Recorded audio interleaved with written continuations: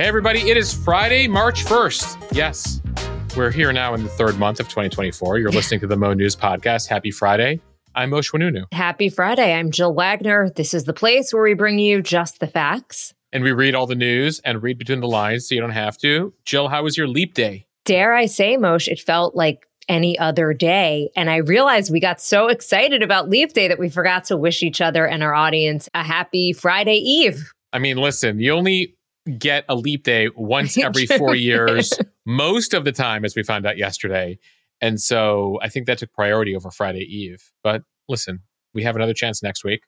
We don't have another leap day for 4 years. Jill, we have a number of people in the Mo News community who are referred to as leaplings. They were born on February 29th, and I had no idea the challenges they face, including like at doctor's offices, etc., putting their birth date. Sometimes they have to put their year into a computer system first in order for February 29th to be available. And then there's all the questions that they get, all the time.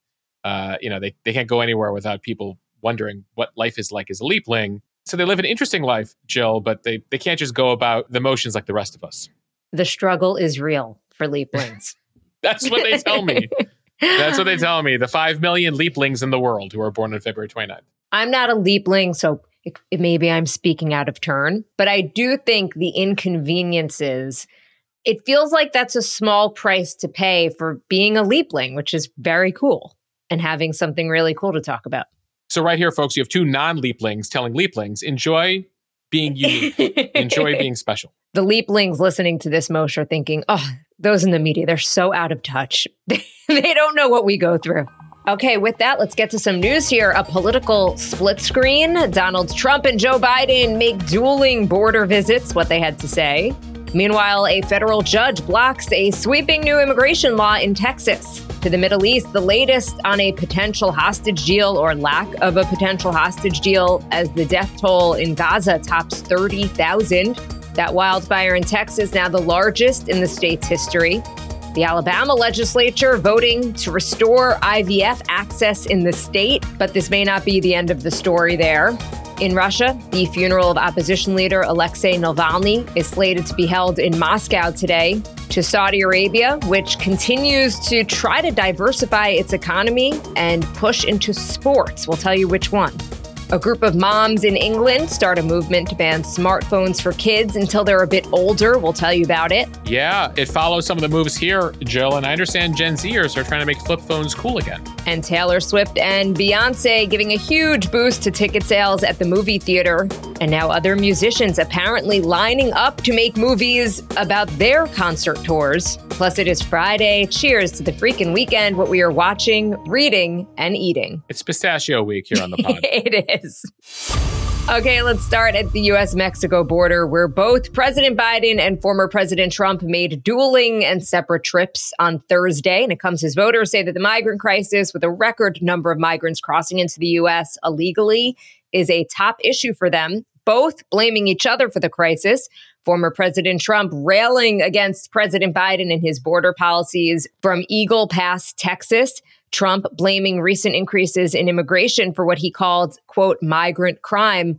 There is little evidence, though, to back up that claim that migrants are behind a crime wave. There have been, though, some high-profile crimes committed by people in the country illegally, including the murder of 22-year-old Laken Riley. She was found dead after jogging on the University of Georgia campus.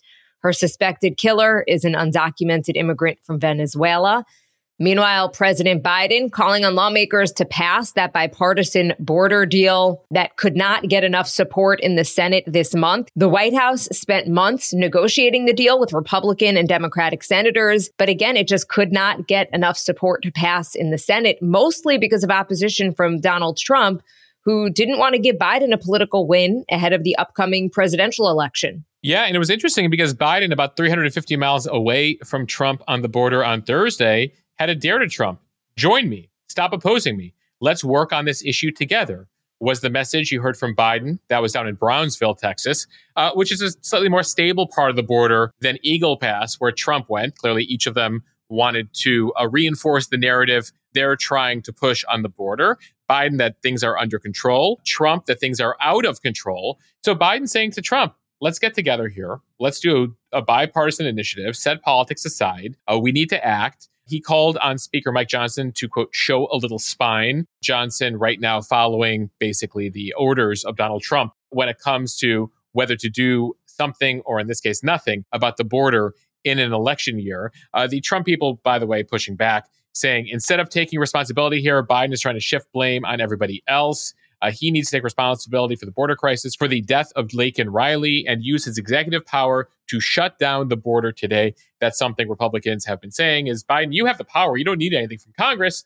And the truth is somewhere in between. Biden could do more independently, but really needs Congress for funding and for changing laws here. It comes as there is an ongoing fight between Texas and the federal government over what to do about the border.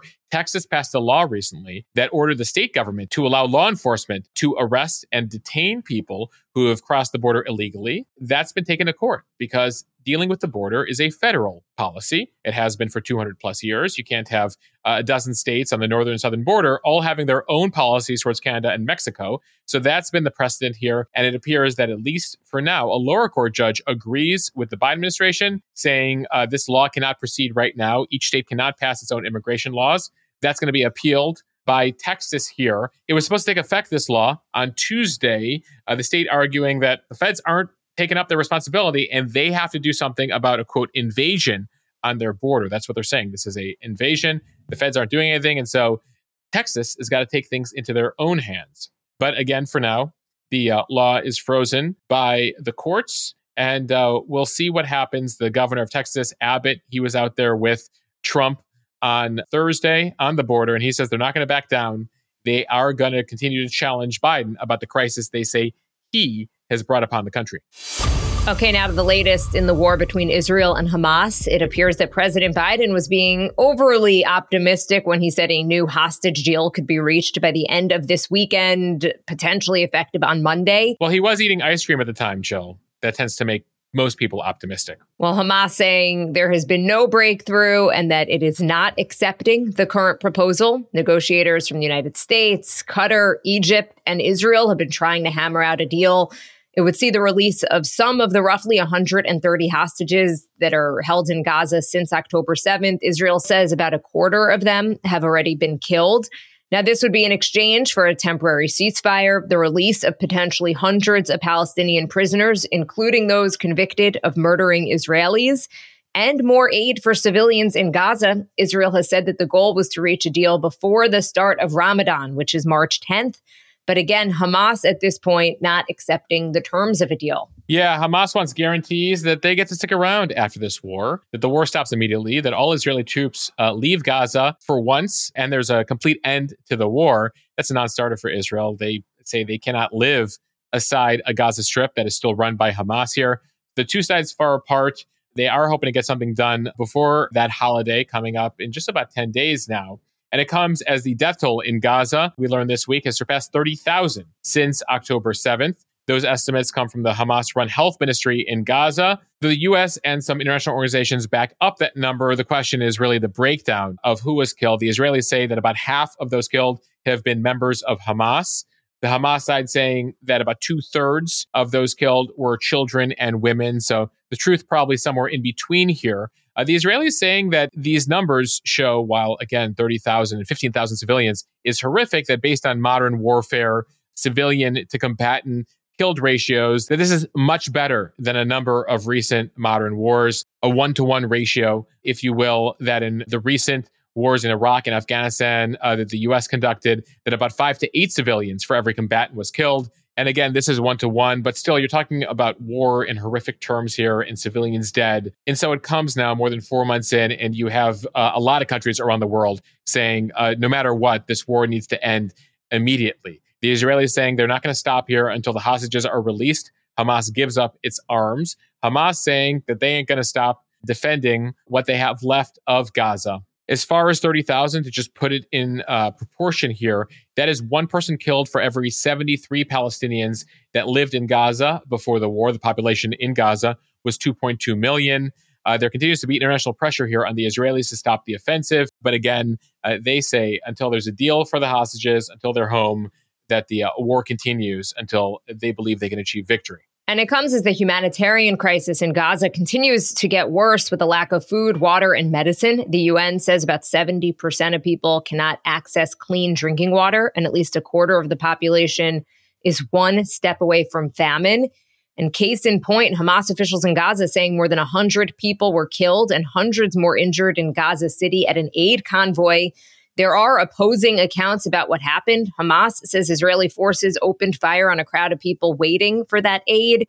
Israel says most of the casualties were a result of a stampede as residents scrambled to reach the convoy of aid trucks in a separate area.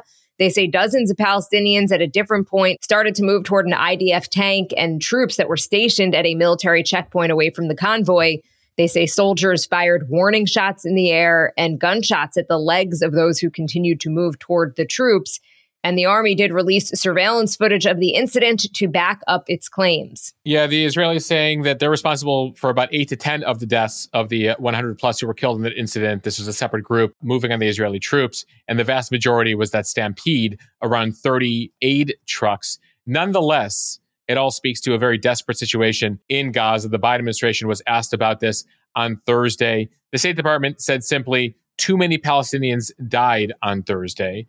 From the aerial footage, you see right away how incredibly desperate things are. People are swarming these trucks because they're hungry, because they need food. And this is an issue, Jill, in northern Gaza. This was the area where the war basically started back in October that's been evacuated for months, but people are gradually trying to get in there. But it's become very difficult to get aid into northern Gaza because of the ongoing war. Hamas also happened to be the police force at one point, right? They ran the government there.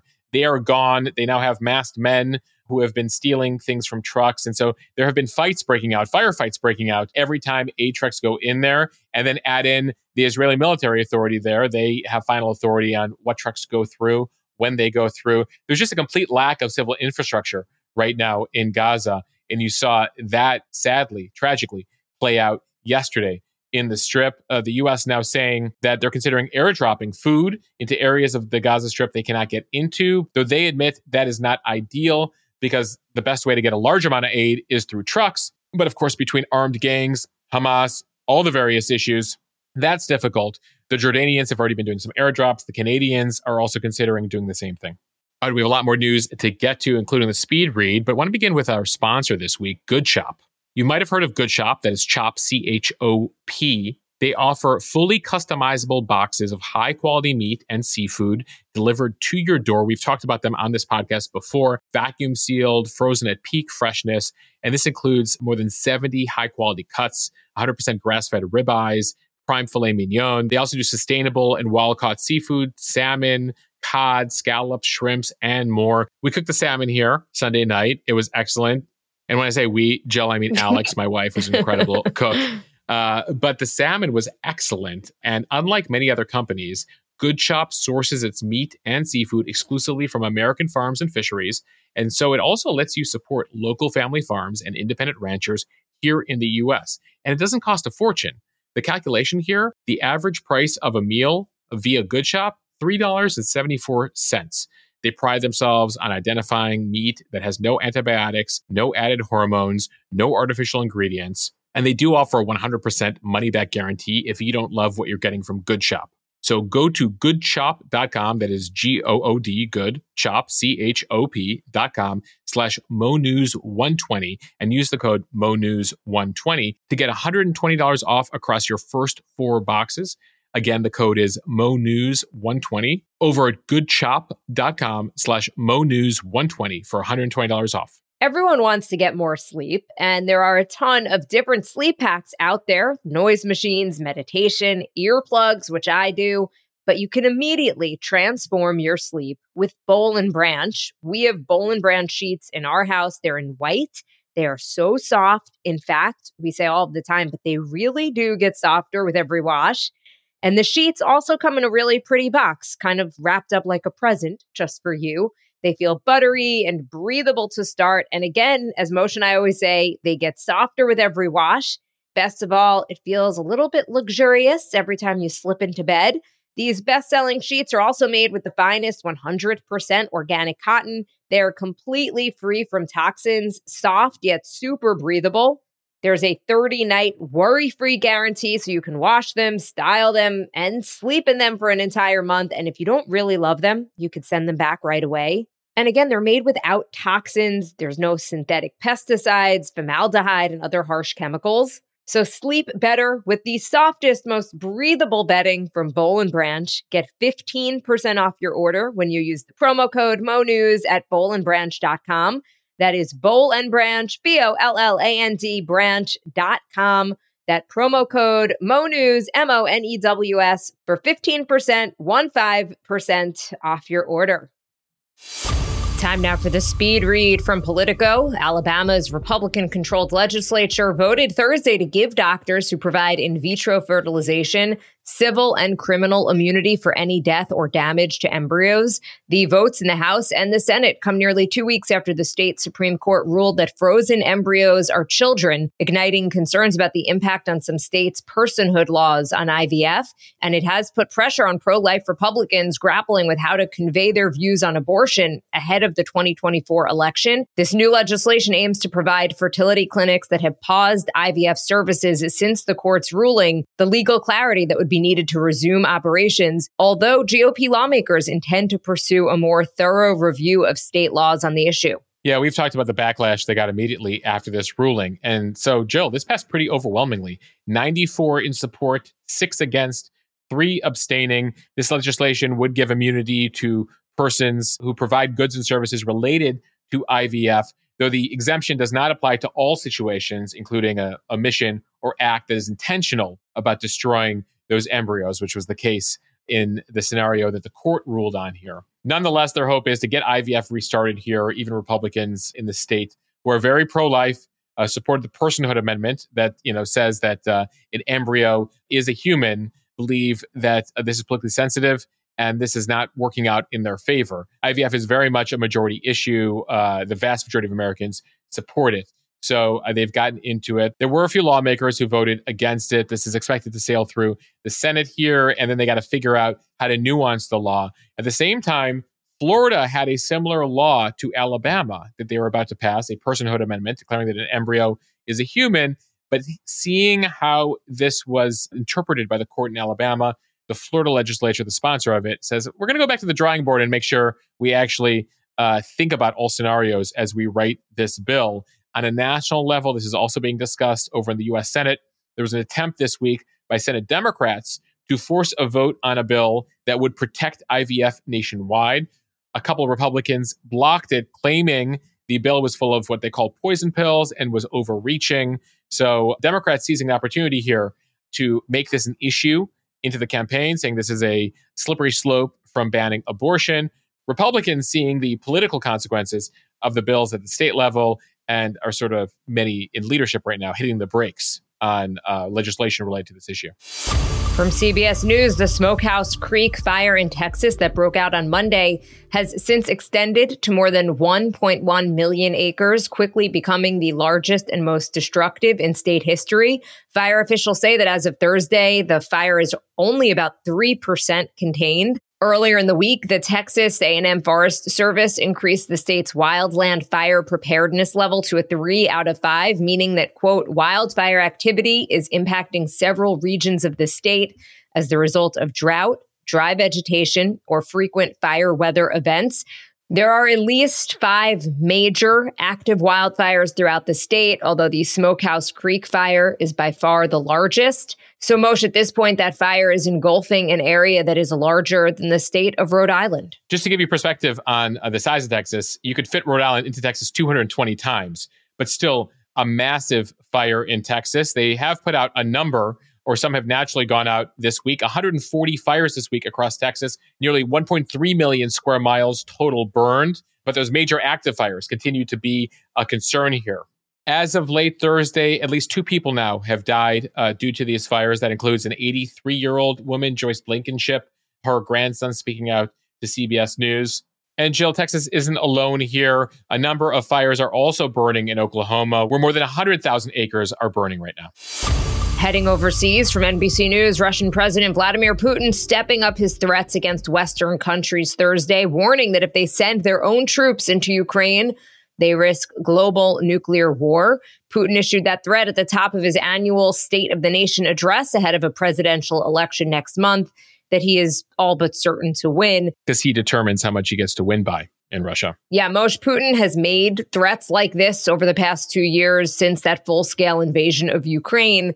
Although this week's warning, in the eyes of some observers, was his most pointed to date. His comments coming after French President Emmanuel Macron suggested this week that NATO allies could send troops to Ukraine in the future instead of just funding and arming the country indirectly. Yeah, Putin for the past couple of years likes to say the word nuclear and talk about his nuclear weapons. Some people I spoke to Thursday said there's no reason for new concern here. In fact, the White House National Security Council is saying they have no reason to adjust their nuclear posture. This is Putining, if you will. As you've gone through this war, he's said to the U.S. and the West multiple times, like, don't help Zelensky or nuclear war could happen. Don't do this. Don't send them these weapons or nuclear war could happen. So this is just the latest in him scarily invoking nuclear weapons. But again, the feeling is that there's no reason to start building your bunker in the backyard, anybody. So you're saying his bark is bigger than his bite. But it is still a bark. We shouldn't totally ignore it. Listen, at the end of the day, there's two countries on Earth with more nuclear weapons than it takes to destroy the entire planet. Yours truly, United States of America, and Russia. And so when somebody with 1,000 plus nuclear missiles says that, you do pay attention to it, as we discussed on our text message thread today. But my reaction to Putin is like, Putin, you like to throw this out there and scare us, but I'm kind of over it at this point. By the way, the underlying issue, we do this if we would send troops there. There's no indication the U.S. is anywhere near sending troops to Ukraine.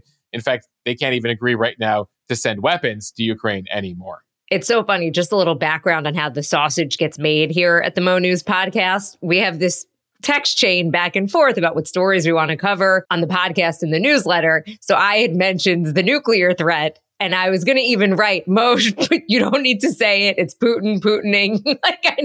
He said it before. And I kind of like got distracted. And then I came back and I looked and you had said, nothing to see here. You know me well enough by now, Jill. You're like, Moshe, I got to share this headline, but I know how you're going to feel about it.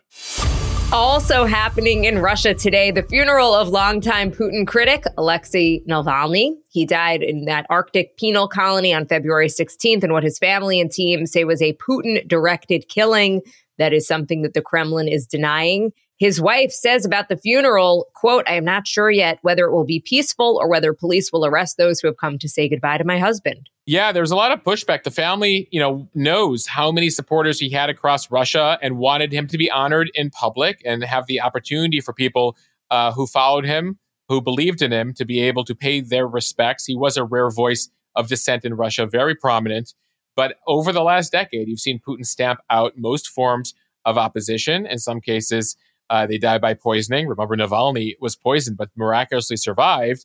Others go to prison, like Navalny. Others are thrown out of windows, literally. This is what Putin has done for independent media, for free speech, for anyone who opposes him. He does have this election coming up for what would be his fifth term. He changed the law so he could be president again. So the only question is whether he's going to win by 80%, 70%.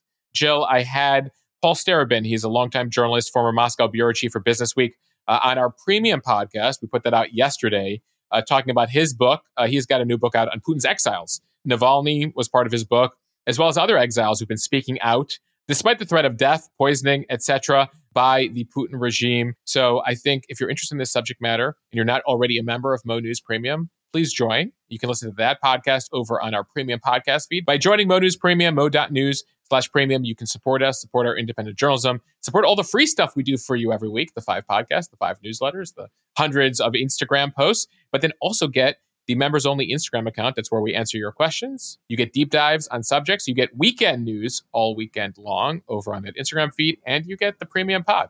Again, mo.news/premium. All right, from the Semaphore newsletter, Saudi Arabia has bought the naming rights to men's professional tennis rankings. The kingdom's investment is its latest move into global sports, and it comes while the Saudi-backed Live Golf League is still negotiating with the PGA Tour over their merger, which is still not a done deal. Yeah, so the ATP rankings will soon be known as the Saudi Arabia Public Investment Fund ATP rankings. They were the Pepperstone rankings. The Saudis here agreeing to a 5-year partnership with ATP And the sports push is a key pillar here for Crown Prince Mohammed bin Salman. He realizes that the writing is on the wall here for oil, and they're trying to shift the economy in Saudi Arabia towards new avenues, towards some new things that include sports. So he's got Formula One racing. He's building that up and the relationships there. Golf, as you mentioned, and then here in tennis. Jill, it has faced criticism. A number of tennis professionals and tennis greats actually were pushing against this, saying, do not get involved with the Saudis. We have concerns about their human rights abuses in the country. Remember, among other things, same-sex relations are punishable by death or flogging in Saudi Arabia. Authorities actually confiscate rainbow-colored toys and clothing in the country. They have been engaged in Saudi Arabia in some social reforms, including giving women the right to drive in recent years. They also dismantled male guardianship laws until recently in Saudi Arabia. If a woman was to want to travel around the country, she had to be accompanied by her husband or a male relative. Women are still required to dress modestly, though even gender segregation in public places, which was a thing in Saudi Arabia, has been eased. Women and men now allowed to be in the same movie theater, attend concerts together, which again, until recently, was not possible, though there continue to be major issues when it comes to human rights. From CNBC, in the final 3 months of 2023, AMC, the movie chain, saw its profit nearly triple compared to the same period a year before. And the CEO says, quote, literally all of that growth was tied to concert films from Taylor Swift and Beyonce. So that's not like a literally, like the kids say it, like literally. This is actually literally, like literally. Moshe, I think we're all a little bit guilty of literally overusing the word literally. Literally. Yes, when it's not literally. when it's literally figuratively. But in this case, AMC is like, no, literally, we would not have grown without Taylor and Beyonce last year. Yeah, so Adam Aron, the CEO, saying that the two movies added greatly not only to AMC's bottom line, but to movie theater success across the entire industry. Swift's film alone grossed more than $200 million, making it the highest grossing documentary or concert film of all time by AMC's count. Yeah, so you have the Taylor Swift Eras Tour film. You had the Renaissance Beyonce film. Both of them were released in Q4 last year and came after the incredible success of both of their tours. AMC's phones are ringing off the hook, Jill. I don't know if literally off the hook because we don't have those phones anymore, but that was the phrase they used. I mean, that's what I'm picturing. They're ringing off the hook right now. They're literally off the hook. Jill, a lot of artists apparently want their concerts turned into films here. So Disney is also looking to get in on this on the streaming front. The CEO, Bob Iger, says an extended version of Swift's tour will be out later this month, March 15th on Disney+. They're calling it, not surprisingly, Taylor's version of the film. So I guess Taylor put out the film, but now Taylor is doing a Taylor's version of the film. So look out for that on Disney coming soon. So my prediction, as the phones are ringing off the hook, is that perhaps maybe we'll get a Madonna movie because she's on tour right now. And I think that would be one that everyone would want to watch. At least I would. It appeals to a certain generation. Are you calling me old, Moshe? No, I'm just skeptical if your daughter is going to want to watch the Madonna film with you. Well, everyone knows the parents have the purse strings. There you go. All right, speaking of parents, from The Guardian, more than 4,000 parents in the UK have joined a group committed to barring young children from having smartphones as concerns grow about online safety and the impact of social media on mental health.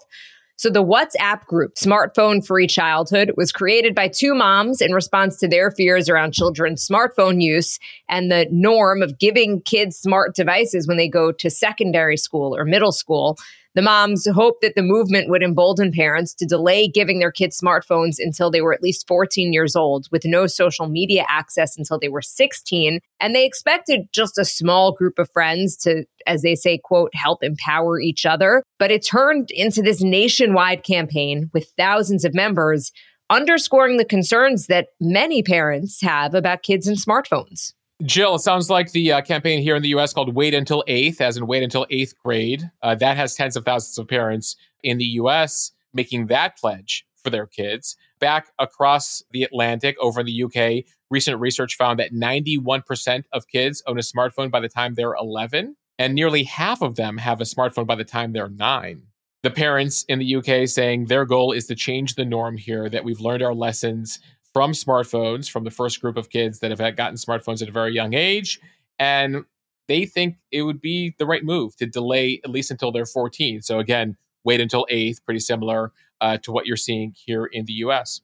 I think what they're saying is really interesting because nobody wants to be the parent of the only kid in school who doesn't have a phone, because that would be really difficult for them. But if, as they say, even 20%, 30% of kids don't have phones, it would be a much easier decision. Yeah, I feel like it's a version of when we were growing up. I mean, there were a couple of kids I knew that didn't have TV in the house or didn't have cable. And it was very hard to like be on the cultural zeitgeist or, everyone in school in the 90s talking about what's on MTV. And I had a buddy, Shane, who didn't have cable at home. And so couldn't make those references. Shane, love you. I don't know if you listen to the podcast today. Shane, poor Shane. I'd go over there and they had an antenna on the TV and you could get like Channel 7 and Channel 5 in Chicago and sometimes CBS Channel 2, but you couldn't really get it. But we also didn't have cable till I was in 6th grade. So it was a little less of an issue for me in middle school. But the problem is real. And by the way, it's also an issue in classrooms because some teachers are like, pull out your cell phone right now and use the following app. And so the goal here is to band together and ensure that, we're all in it together. We can't let a couple kids get it and then the rest can't get it. And so you're seeing this movement and it certainly appears to have some momentum behind it. Let's get Shane on the premium podcast and talk about how it impacted him that his mother didn't let him have cable through high school. Couldn't talk about MTV. I'm trying to think what else was on cable. Comedy Basically Central, everything. ESPN. That was peak cable, everybody. Late 90s. All right, it is Friday. Cheers to the freaking weekend. Time for what we are watching, reading, and eating. Moshe, kick it off. What are you watching? So a couple things. One, Jenny Slate, the comedian, she's put out some good stuff through the years. She has a new stand-up special over on Amazon. And then there's a series called Genius Anthology over on Disney Plus, and their latest focus is MLK and Malcolm X. So interested in checking that out. What are you watching? Okay, Moshe, I watched this week The Greatest Night in Pop. It's a documentary on Netflix about the making of the 1985 song We Are the World. Oh, my mom was telling me about this. Me and Deb, we've got the same taste. You guys are on it. So it's told by some of the people who made it happen. From Lionel Richie, he was the person who co-wrote We Are the World with Michael Jackson. They interviewed Bruce Springsteen, Cyndi Lauper, Kenny Rogers. I will say the archival footage alone makes it worth the watch. The biggest names in music, all in this one room. Bob Dylan. It's really fascinating. You didn't mention one of my favorite parts when Joe Cocker gets his solo in it. He's like, "We are the world." Remember Joe Cocker's voice? Anyway, I got to check that out too. It's going on my list, Jill. You and Debbie have convinced me. Well, what's nice about it too is that it's only like 90 minutes or so. So you're not committing to this 10-part series about something. You could knock it out in a night. It was one event. They sang it in 1 year. It's a couple minutes long. I think 90 minutes. That sounds about right. Okay, Moshe, what light beach read do you have this weekend? Well, I mentioned it briefly in the pod earlier, but I'll mention again, Putin's Exiles by Paul Starobin. It's all about, it's in the title, the exiles of Vladimir Putin and the Russian opposition movement. And so I just finished that, and you can listen to my interview about the state of Russia post Alexei Navalny over on the Premium podcast. So join today, mo.news/premium. Jill, what are you reading? So I am reading an article from the Free Press called Why the Kids Aren't All Right. Oh, a light beach read for you this weekend, too. So Barry Weiss interviewed Abigail Shrier. She wrote a book called Bad Therapy, Why the Kids Aren't Growing Up. So basically it looks at why American kids, as they say, who are the freest, most privileged kids in history, are also the saddest, most anxious, depressed, and medicated generation on record.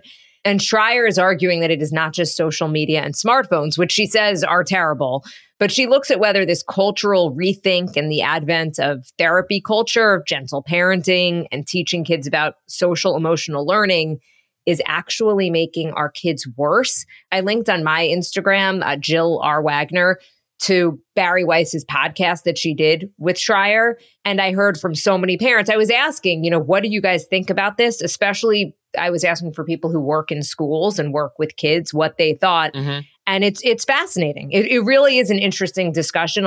I think the consensus was that most people who wrote me say they agree with a lot of what she says, but not everything. It's an interesting point, Jill, that all the focus on emotional well-being and mental health may have actually had an adverse effect on mental health, or at least not helped.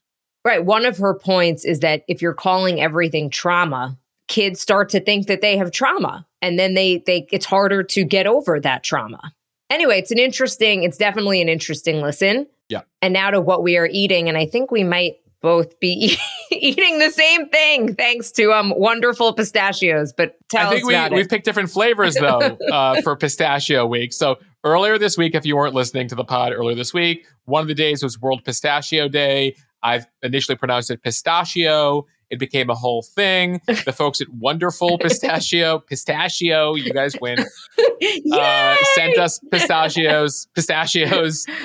Jill, I've been digging into the chili roasted. What are you liking right now? The honey roasted, a little sweet, a little salty. We are loving it in my house. And we should note, this is not a paid sponsorship. They just were kind enough to send us a ton of pistachios. No money, just pistachios. Just a lot of pistachios. Pay us in snacks. That's what we'll take.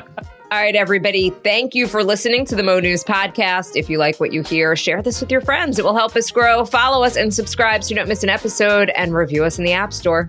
Jill, we're headed down to my mother-in-law's in South Florida next week. So I'll see you from the sunshine for Monday's pod. Greetings from Del Boca Vista, Moshe. Enjoy. Just FYI, by the way, because I asked someone in the office if they got the reference.